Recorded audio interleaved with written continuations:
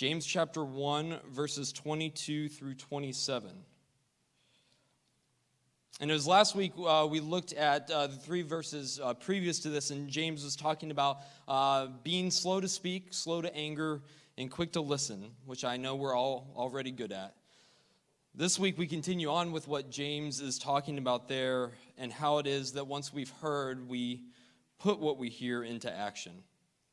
So there, James chapter 1, verse 22.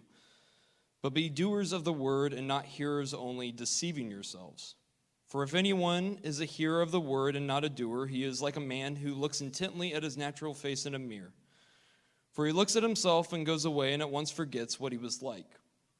But the one who looks into the perfect law, the law of liberty, and perseveres, being no hearer who forgets, but a doer who acts, he will be blessed in his doing. If anyone thinks he is religious and does not bridle his tongue, but deceives his heart, this person's religion is worthless. Religion that is pure and undefiled before God the Father is this: to visit orphans and widows in their affliction, and to keep oneself unstained from the world. We are in James, continuing, as Matt said, and we're talking this week about this idea of being someone who listens to the word, hears the word, and actually does what it says. Man, when I think about this idea of listening and not doing, boy, oh boy, the examples from life, they just abound. And I thought about talking about my kids because I've got one or two examples of this stage of development called selective hearing that never seems to kind of go away. And our actual experience with selective hearing first happened when we had dogs as our sort of pre-kids, where we learned how to take care of something, keep it alive. And sure enough, like with our dog, like the veterinarian or somebody told us at one point, they go through this phase where people think they are deaf because they don't acknowledge you for a while. And it's like puppy adolescence. They just go, nah, I hear you, but no, I don't really care, And then they kind of get over it. So we're like, oh, that's interesting. And believe it or not, kids have been known to do that at times. But honestly, I think a lot about myself when I was a kid because I don't think I was a particularly easy kid to live with or to kind of deal with. And I was thinking about this time that we were at Disneyland. I grew up in Southern California. I went to Disneyland about once a year. And, we crammed it all into like that one day. And this one time we went when I was around like maybe late elementary school. I remember we walked into the kind of Main Street area, and it was me and my sister, my mom, and my aunt. And my mom said, okay, that's the city hall. She said, how about this, guys? If we get separated, if anybody gets kind of lost or anything, go to the city hall, the town hall, and that's where we'll find you, okay? I said, okay, that sounds good. And then we went out and had fun for the day, and then went to, like, I think Fantasmic or some kind of show. And then after the show was over, it was just, so many people packed in this one spot, and everyone just, like, bolts out of there to get to, like, rides and stuff. And I get turned around. I'm probably chasing a butterfly or something, and I all of a sudden realized I don't know where my mom, my aunt, my sister are. Don't know where they are. And to be honest, I hadn't actually been paying attention when my mom said what we should do when we get lost. To be fair, I had just walked into Disneyland. But what I did remember thinking was, okay, what do I do? What did they say? People, I think I remember something about how when you get lost, you're supposed to stay put. Just stay in one place. And don't just walk all around because then you know how you find each other, right? So I thought, okay, but I don't really want to stand here for like a really long time. There's not that much fun stuff right here. So I thought, you know what? Here's what I'm going to do. I'm going to go to Star Tours, which is a ride that had just opened. And it's got a really pretty long line. Most of it's outside. So I'll go get in line and wait for them there. And I'll kind of keep, and I kind of crane my neck. There's a lot of craning of my neck. I was responsible, and I was like, I'm going to find them. And then when they find me, I'll be like, get in line. Look, here we are. I made the best use of this time. Look at how wise our son is. But I couldn't really find them. And after about an hour of being in line, it got to the point where it was really crunch time because we were going in the sort of Star Tours facility. Now the rest of the line was going to be indoors. And I was like, it feels like the chances of finding them in here are going to be even less than finding them seeing me out there. So what am I going to do? What am I going to do? Okay, you know what? I'm going to be responsible. Now that I think about it, I feel like she may have said something about town hall. So then I left and I went and found my family. And my mom said to me something that day that she would say to me so many times after that, "What were you thinking?" And that statement is not like intended in like a mean-spirited way by most parents. It's usually just sort of a declaration to the universe. Like, what were you thinking? What were they thinking? I just want to understand how this even happened in your mind to make sense, right? Well, you guys just heard it, and it made sense, right? Star Tours makes sense. This idea of, we listen and we hear things, but we don't actually do these things, even though it seems like we may have understood them. I think we all know that we do that. I think we all know that we're prone to that at times. And James is talking about something that's not specific to just one group of people. But one of the things that you recognize here is as he addresses it, he does so in with this illustration that is so memorable that it sticks in all of our minds right away. And it's this idea of looking in a mirror and what we do when we walk away from it. He says here that there are these two kinds of people. There are people who do the word and people who just listen to it, who just hear it. And those who are the doers of the word are the ones that he would say, look in a mirror and walk away and remember what they see. So the bad example is the one he gives first. And he says, this person looks into a mirror and they walk away and immediately forget what it is that they see. Now, you'll notice he says that they look intently at their natural face in a mirror, right? Okay, that's interesting, right? They look intently. Now, the reason he says looks intently is because, specifically what he's saying here is this is not kind of a, you pass by a window and you kind of catch yourself and, hey there, remember, forgot about you for a second. Or, you're in the bathroom walking by, the mirror, hypothetically, you didn't wash your hands, let's say, and you're walking by, you kind of glance at yourself. That's not really looking very intently. He's saying, no, I'm talking about a person who actually looks in a mirror, and the purpose of it is they want to see their face, their natural face, and they want to see something there. Now, why would somebody do that? Well, it's simple, so that you can make sure that there's nothing bad or weird going on here, so that your appearance looks okay, and then you can go away and you could be socially acceptable for another day. But this person sees something probably, and they go away, and then they just forget. Like, someone sees them later on, they're like, you need to take care of something. They're like, oh, yeah, that's right. Well, I did look in the mirror. I totally forgot about it. Why? Why would you do that? Why would you go to the mirror for the purpose of making sure you look fine, see something that probably needs to be corrected, and then walk away and forget about it? That just seems crazy. He's not talking about, a person. He's not talking about like a mirror on the wall kind of thing, you look in the mirror and you get lost in it and you're thinking about deep things about. No, he's saying this person is looking at themselves and they want to see what's going on in there. It's interesting when you think about mirrors as, all of what could be tied up in that, because there are some who are haunted by mirrors. I almost just said literally haunted by mirrors. Then I was like, wait a second. That's an example when you don't use the word literally. So there you go. But then I did it anyway. I don't know. Maybe people are literally haunted by mirrors. I'm sure it's happened. I don't know if it's happened. I shouldn't say that. I can get in trouble. I didn't say that either. Okay. We're going to edit that out, and we're going to reset.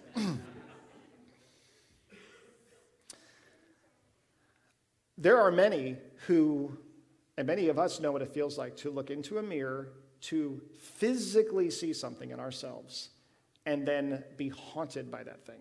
And by haunted, I mean you go away and you cannot stop thinking about what you have seen. You look in the mirror and you say, I don't like how I look. I don't like what I see. I don't like what I think people are going to see. And you cannot stop thinking about it. You're fixated on it. And it isn't because you're the most vain person ever. It's because what you see when you look in the mirror is your insecurities. You see the things that you don't want to see. You wish more than anything that you could change what you're looking at. Now, there are some who feel that way about themselves internally, and when you look at yourself in the mirror, that's how you feel. But this act of looking at yourself, your reflection, is something that I have learned has a lot more power than you first think in life when you just look in a mirror to see what you look like. There's a lot tied up in it, and it is very difficult to go away and to forget what you see and what you look like, especially if what you've encountered in that mirror really has an impact on you or affects you. What he says in the contrast to this person is the one who looks into the perfect law, and being no hearer who forgets, but a doer who acts will be blessed in his doing.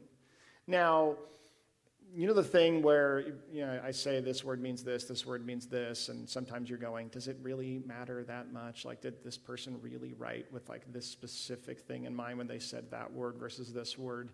In this case, you see a great example of that. James, in the one passage, in the very same place, talking about people doing the very same thing, uses the word looks in one instance and the word looks in another instance, and they're totally different words.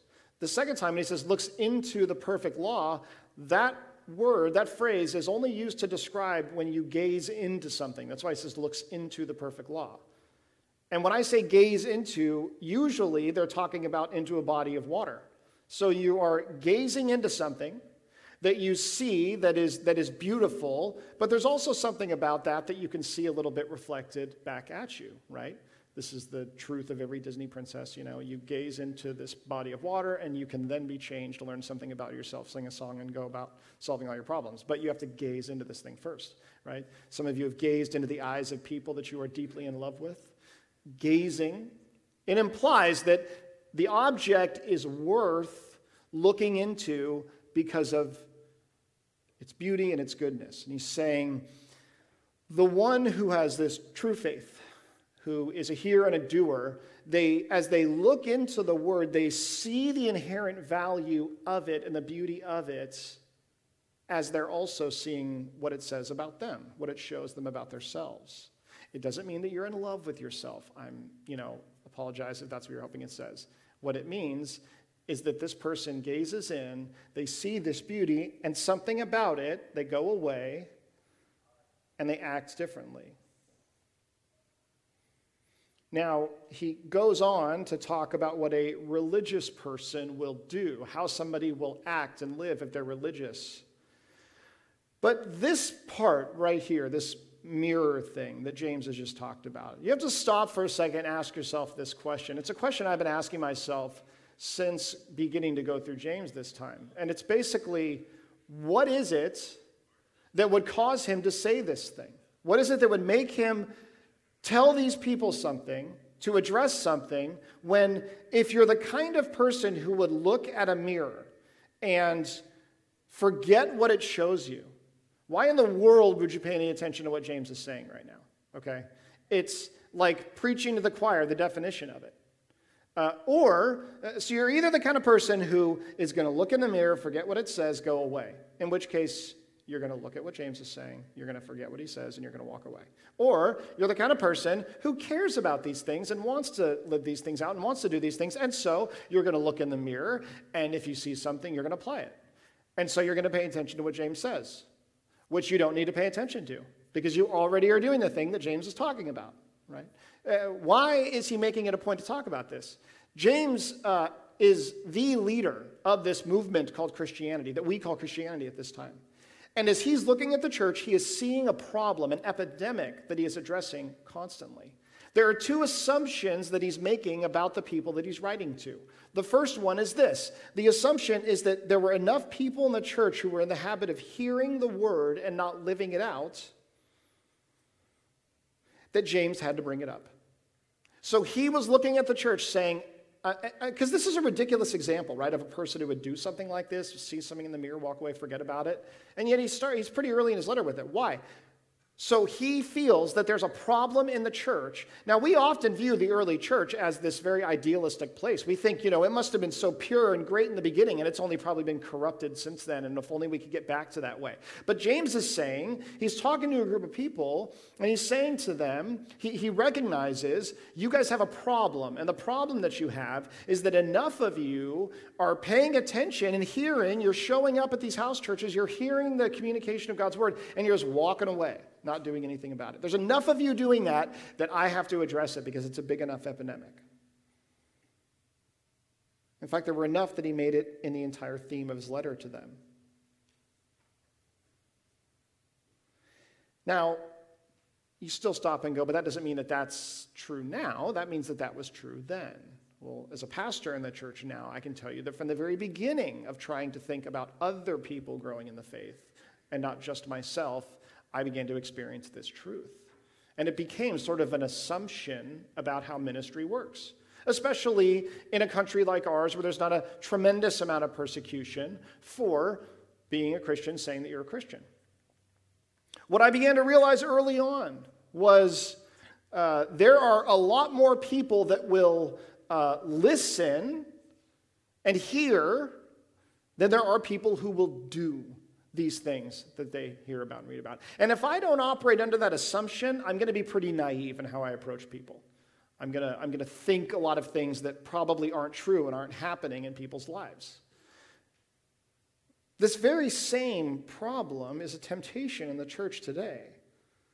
Now, part of the reason that this is so true of us now, so difficult, is that we have a tendency to model the way we live things out around the way people around us do, our peers. We look at everybody around us and we go, well, how are you all applying this stuff? Okay, it doesn't seem to be that extreme in your lives. Then I'm okay in it not being an extreme part of my life, maybe.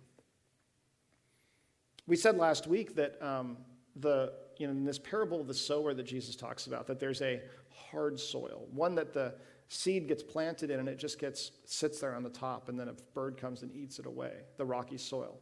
And what we said about that was our assumption is that hard rocky soil is way far away from the church, from the preacher. But in reality, it's the ground underneath their feet that is the hardest, the one that they tread on back and forth with the message. And is that not so true in the church? It is indeed true that for many, the hardest soil comes in the hearts of the people who hear the word again and again and again and again and again and again and again, become inoculated to the word, and then it just bounces right off. It doesn't really occur that it's supposed to sink in and to actually change you every time you encounter it. I'll give you an example of this. I love a pastor named Francis Chan. How many of you guys have ever heard of a pastor named Francis Chan? All right? Okay, good. Then I'm going to talk about him like you kind of know who he is.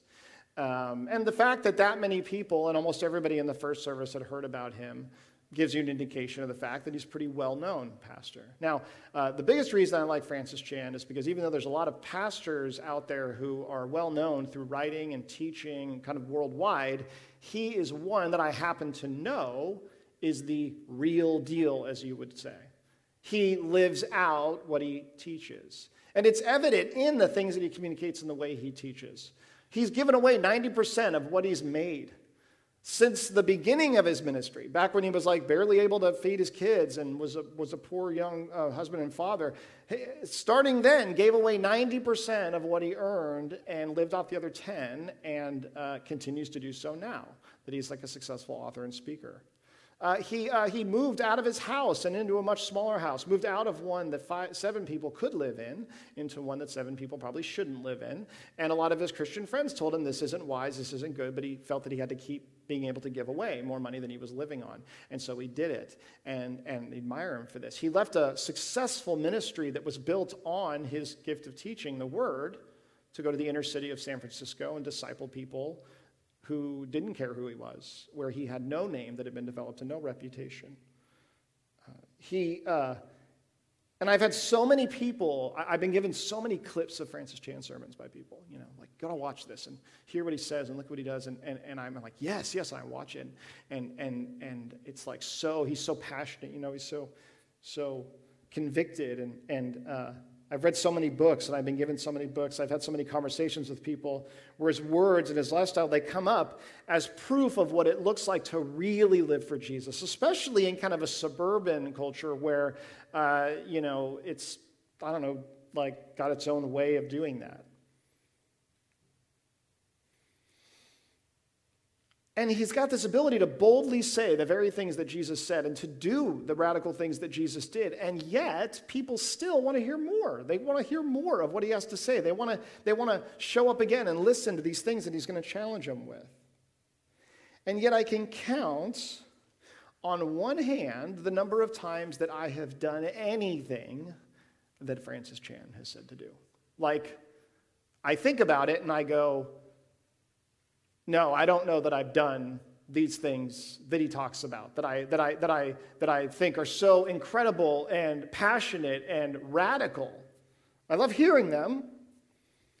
Somebody's like, watch this clip where he talks about the desperate need for people to enter the mission field. It's so powerful. And I'm like, yeah, this is really good. I pass it along to somebody else. At no point do I go, yes, or are you going to become a missionary? And just watch it. It's like really powerful. And then I watch it and I pass it on to somebody else. It's like, read this story about how he still gives away 90% of his income. It's so inspiring and so convicting. I'm like, oh my gosh, it is. It's so inspiring and convicting. I love his passion. And pass it on to somebody else. I'm not going to give away 90% of my income. You look at the sermon, he talks about downsizing his house and what people say to him and how hard that ends up being in his life. You got to check this out. You got to tell somebody this really great example, really good thing. Yes, absolutely, pass it along. No way I'm downsizing my house. Did you hear about how he left his church? He went to this inner city ministry because he believed that a church with thousands and thousands and thousands of people couldn't possibly do the thing that God was calling the church to do, or at least him to do. Yes, absolutely, it's so good. Anyway, I'm struggling with my church because I just feel like it's not a perfect fit for me personally, and I'm not being fed there, and I'm not getting what I want out of there. But man, I love that thing that he says about going to the inner city and being for other people. The reason we love Francis Chan, the reason that we love people like him, these amazing communicators who speak with passion, they pull things out of the word that we never knew was there, is because, number one, they make it so easy to listen to the word. I'm not saying he waters down. I'm not saying that what he's doing is bad, again.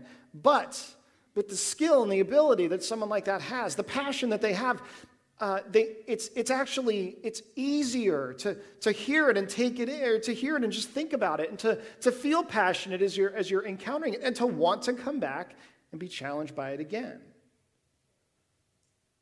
remember the day that a buddy let me borrow an iPod Shuffle with hundreds of Mark Driscoll sermons on it. And he's this great Bible teacher, and I just ate these things up. I was listening to him left like all over the place all the time, and I loved him. I loved how relatable he was. I loved how plain-spoken he was. I loved his ability to say complex things in easy ways. I loved how practical he was.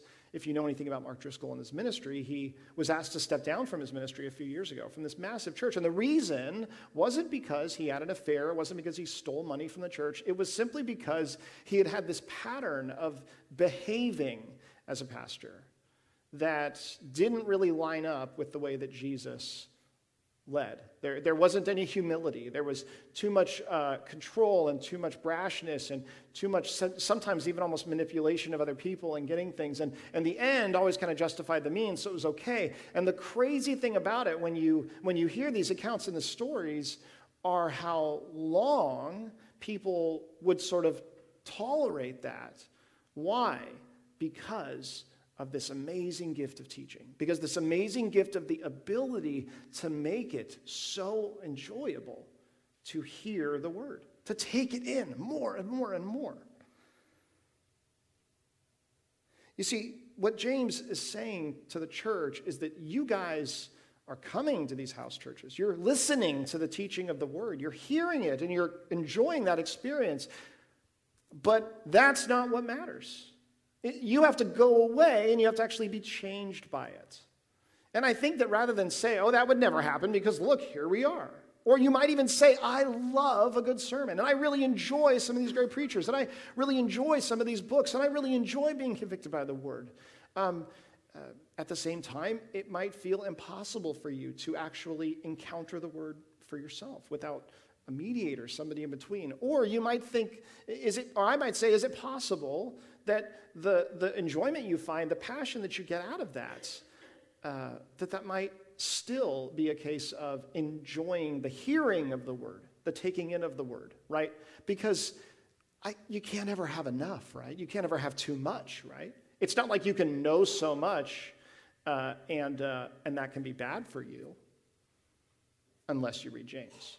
And he starts talking about how much we do versus the things that we know. And again, I am not indicating in any way that people who are good at teaching the Bible are in some way bad or wrong for anything or anyone. It's our tendency to flock to that kind of thing. I try as hard as I can to not make this an issue here by just not, preaching pretty good sermons. But, sometimes it gets through. I try to make them long. I try to make them confusing. And hopefully you'll walk away and you'll go, man, somehow, aside from all the stuff that guy did to make it hard, to listen and pay attention. But this still tends to happen. The second assumption that James has, the first one is that this is an epidemic in his church, that he has to talk to these people about this issue of hearing and not doing. The second one is that he's presuming that there are people who want to do the right thing, but they don't know how. And that gives us hope. He's communicating this, right? And I said before, what is the good of James? I've been asking myself that recently. I know, you're like, what? Maybe you shouldn't ask that question. Well, anyway, I ask it, and I go, what is the value of James if he's talking about sincerity to people who aren't sincere, maybe? Either I care, and now I'm going to care more, but I already cared, or I don't care, and now I'm not going to pay attention to it. Because James believes that there are people who do want to live this thing out well. But there is confusion as to what that looks like. And so he clarifies it for them. He goes on and says to them, this is what it looks like to be religious. If anyone thinks he's religious, that person bridles their tongue, and they don't deceive their hearts. Otherwise, their religion's worthless. This word religion, we hear like, oh, that's a bad word, especially in Jesus' time, No, this word religion, it means devout. He's saying a person who is devout, who is serious about this, who wants it to infuse the way that they live their life. Okay, a person who does that, first and foremost, will have a bridled tongue. Now, in the coming weeks, we're going to be able to see these things that James says about the tongue and the things we say, and it is it's really, really good. But he describes it as being like this sort of untamed wild animal that has to be bridled. Now, bridling something doesn't mean you stop it. It doesn't mean you stop it from doing anything. In fact, you bridle something to channel it and make it more constructive. But what he's saying here, pure religion, this true religion is the first step, he says, is this person's just going to tame their tongue, the words that are coming out of their mouths. They're going to not let their heart be deceived. They're going to actually want to change their heart. Here again, we have to remember that James isn't talking here about using bad words and foul language and making dirty jokes. That's actually not what he means in this context by taming your tongue. What he's talking about is he's addressing, once again, the tendency of this group of people to say Christian things, to say religious things, and to make statements about what they believe and who they are without actually living those things out. He says, you guys have this tendency, I'm going to keep coming back to it, of thinking that it's what you say that makes you productive. Rather, I think you should bridle that, and I think that you should focus on these other things.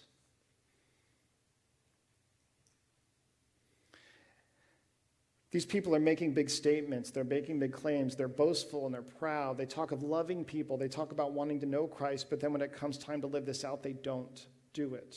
Their words count for nothing because they have no actions to back them up. And before we beat up on these people too much, keep in mind they were persecuted for even saying they were Christians. So in their mind, they're like, listen, okay, when we said we were Christians, all the Roman people hated us because they thought we were atheists. The secular Romans thought that the Christians were atheists because they didn't make an idol to their God physically, and they only had one God. So they thought that basically meant, they were like, it's a slippery slope. We know where they're going. We're pretty smart. They don't really believe in God at all. They're going to get there soon. So not only were they ostracized by all these people who were non-religious, but they were misunderstood. Can you imagine what that'd be like to be persecuted, compromised, and misunderstood for the reasons that you're being persecuted for and pushed aside? Then you had the Jewish people, that they grew up in this faith. This was a huge community. That was everything in their lives for most of them.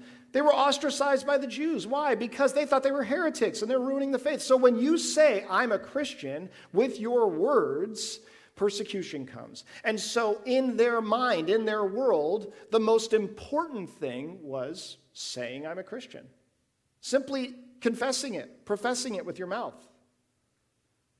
And what James is saying to them is he's saying, but that's not ultimately what makes you a person of faith. So even though that's a challenge now, even though that's something that says something to the people out there, in here and between you and God, what ultimately makes this faith a real one is the actions that you have and the way that you live. It isn't just, and honestly, what it probably was that they did this thing we tend to do. They lower the bar to the minimum requirement, right? They go, well, here it's pretty clear. If you say you're a Christian, then you're part of that group. But that's all you have to do. You just talk about it. You say it. What he essentially is saying to these people is that true religion is actions over words. It is not saying that words don't matter. He's saying that ultimately this true religion is your actions over the words. And by words, he's not saying using appropriate language and things like that. He's saying it's actions over your statements about what you believe. You see this all throughout the Bible. This idea that rather than be a person who says you're going to do something and then doesn't do it, rather than be a person who says you believe something in a big, impressive way and then shows that really your life doesn't look like that at all, live that thing out. Do that thing before you think about just telling everyone about it. He goes on and says that religion that's pure and undefiled before God the Father is this: to visit orphans and widows in their affliction and to keep oneself unstained from the world. To be sincere in a life for Christ is to give of yourself to the people who are in need. It is to be there for the people who have no one to provide for them. Widows and orphans in this culture, they were the people who had lost the people that were supposed to provide for them and care for them. To be a widow meant to lose your husband, which meant to lose your source of income and security. You now had no one to depend on. To be an orphan meant that you had lost both your parents and you now really had no one to depend on. This wasn't a time of government services and the foster system or things like disability. This was a time where you really didn't have much to depend on, if anything at all. And yet what he's saying is he's not even saying go and adopt the orphan, go and bring food to the widow, go and let this person live with you. No, because you know what we could say to that stuff? Well, I mean, I don't have the money, I don't have the resources, I don't have the space in my house. No, what he says is true religion is to go and visit these people. To simply go and give of yourself to these people. Why? Because and we see it today. You can provide every physical, material need that a person has, and they can still be completely alone.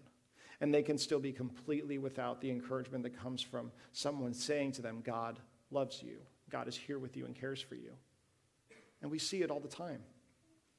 You can provide for a young person in the foster system to have every physical need met in a group home. And yet, they won't ever be able to experience the love of a parent or someone who says, I'm here for you no matter what. What James says is very simple.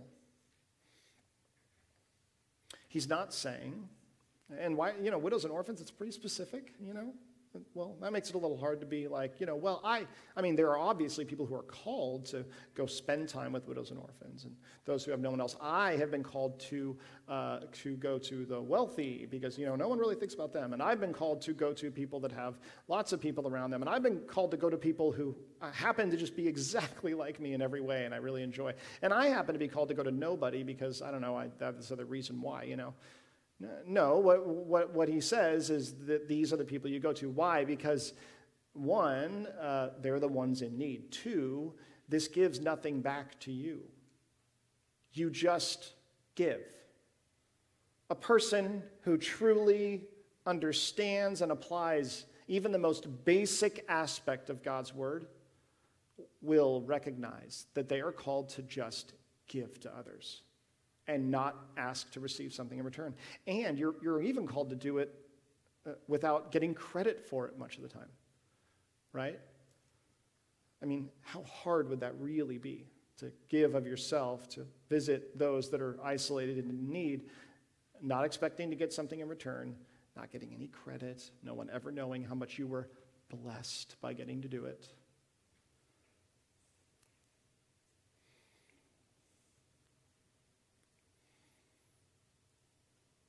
What he's saying here is that true religion is two things. It is mercy and it is purity. Because he talks about being undefiled, unstained by the world. Now, we have a tendency to pick one or the other extreme. We say what it means to be holy and to do what the Bible says is to protect myself and my life from any negative outside influence that might cause me to sin. Purity. And because purity is the most important thing, I'm probably going to isolate myself. I'm not going to be around a lot of people that are in great need. I'm going to be around other people that care more than anything about purity. And that's going to become a smaller and smaller group because you're not talking about just all the followers of Jesus. You're talking about all the followers of Jesus that understand purity to be a specific thing and that are in your area and that are like you, usually. And so the decision to say true religion is more than anything purity often causes us to ignore other people completely because we think focusing on others, I got to focus on me all the time and what I do and what I think and how I act. But the other tendency is to say, oh, God cares so much about these other people and the problems in their life. He doesn't care about all these little details of the things I think and the things I do and the way I live. No. Really, what matters is that I'm making myself available to help others and fix the real major problems in this world. But true religion, according to James, is to go into the world, to go and to give of yourself to others, and to do it in a way that leaves you unstained.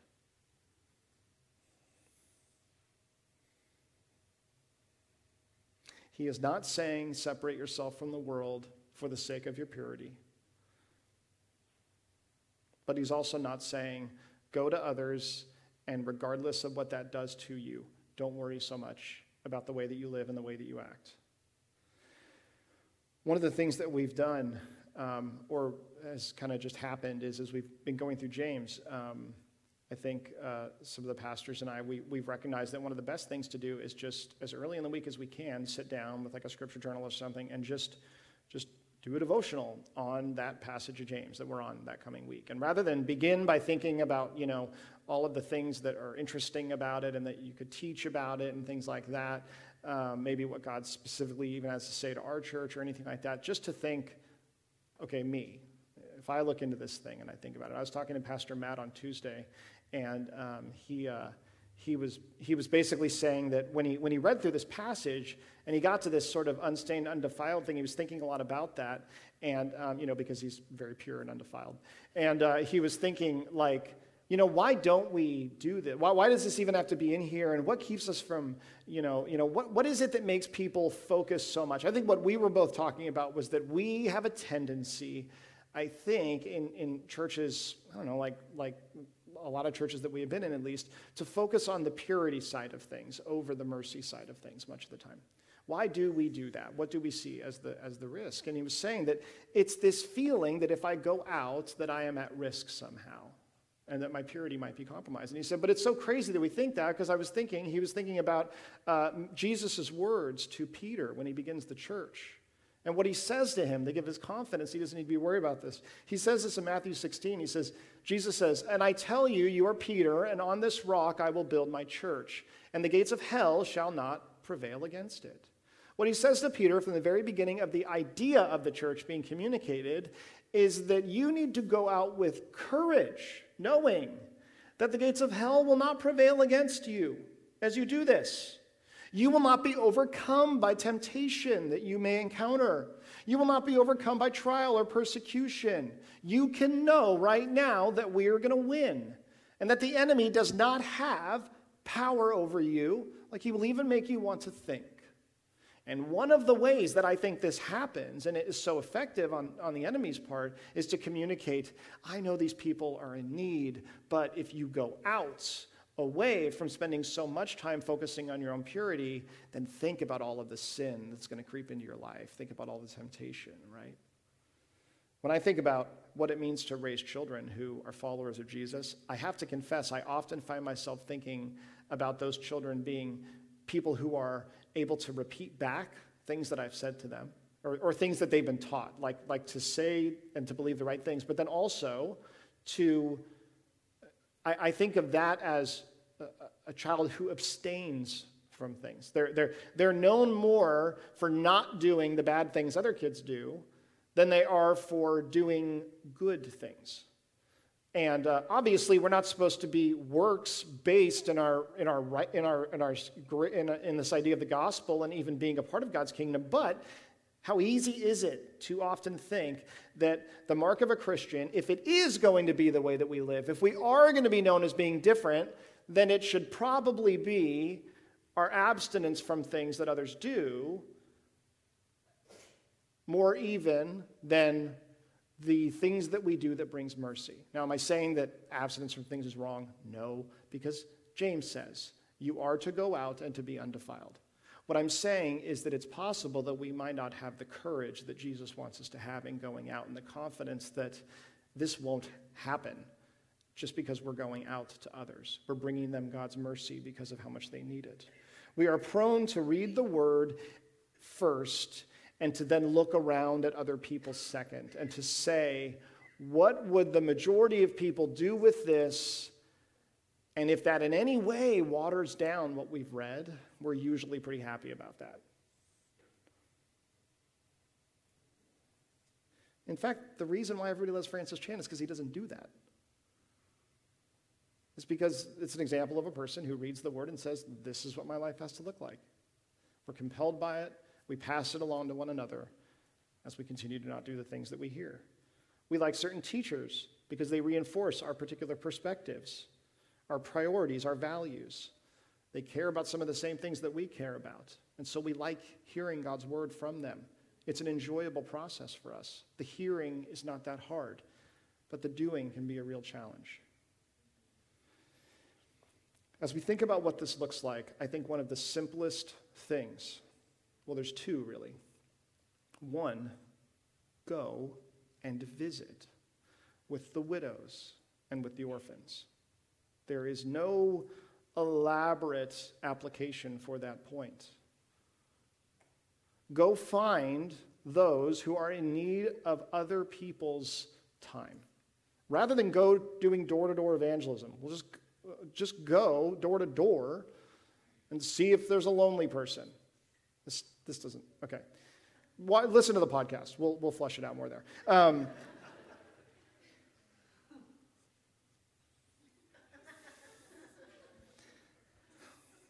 Also, is it any more complicated than saying, can I sit down with God's word without any kind of a filter with it? Can I maybe for a period of time put down a devotional that I might use, some other resources that I might have, things that I find that I really relate to or resonate with, but that also will filter the things I hear through the teaching, the opinions, sometimes the watering down of another person. I can't tell you how many times I've read through like a devotional and it says like, now as most of us know, this passage can't apply to our lives in the way Jesus originally did it or something, and then they'll go on to explain how I can feel better in my day.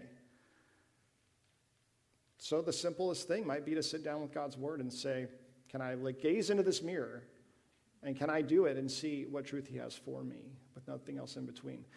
James is not saying, I want you guys to try harder. He is saying, I want us all to agree on what it means to be good, what it means to try. He's not saying you have to all be better people, because that would be legalistic. He's saying, we don't agree on what it means to be a good person. We don't agree on what it means to follow what Jesus said. So let's start there and with the basics. If you want to know what it means, don't think it just means your words. It means your mercy towards others, and it means your purity in your life. The moment that we try to do this, we realize how bad we are at it and that we will fail. And that's the reason why Jesus came, why he died on the cross, and why we know that it's through that power. It's the only way that we can have any part in God's kingdom. We're going to take communion after this, and Pastor Matt's going to come up and he's going to lead us through that. But it is the perfect way to spend time in reflection as we worship.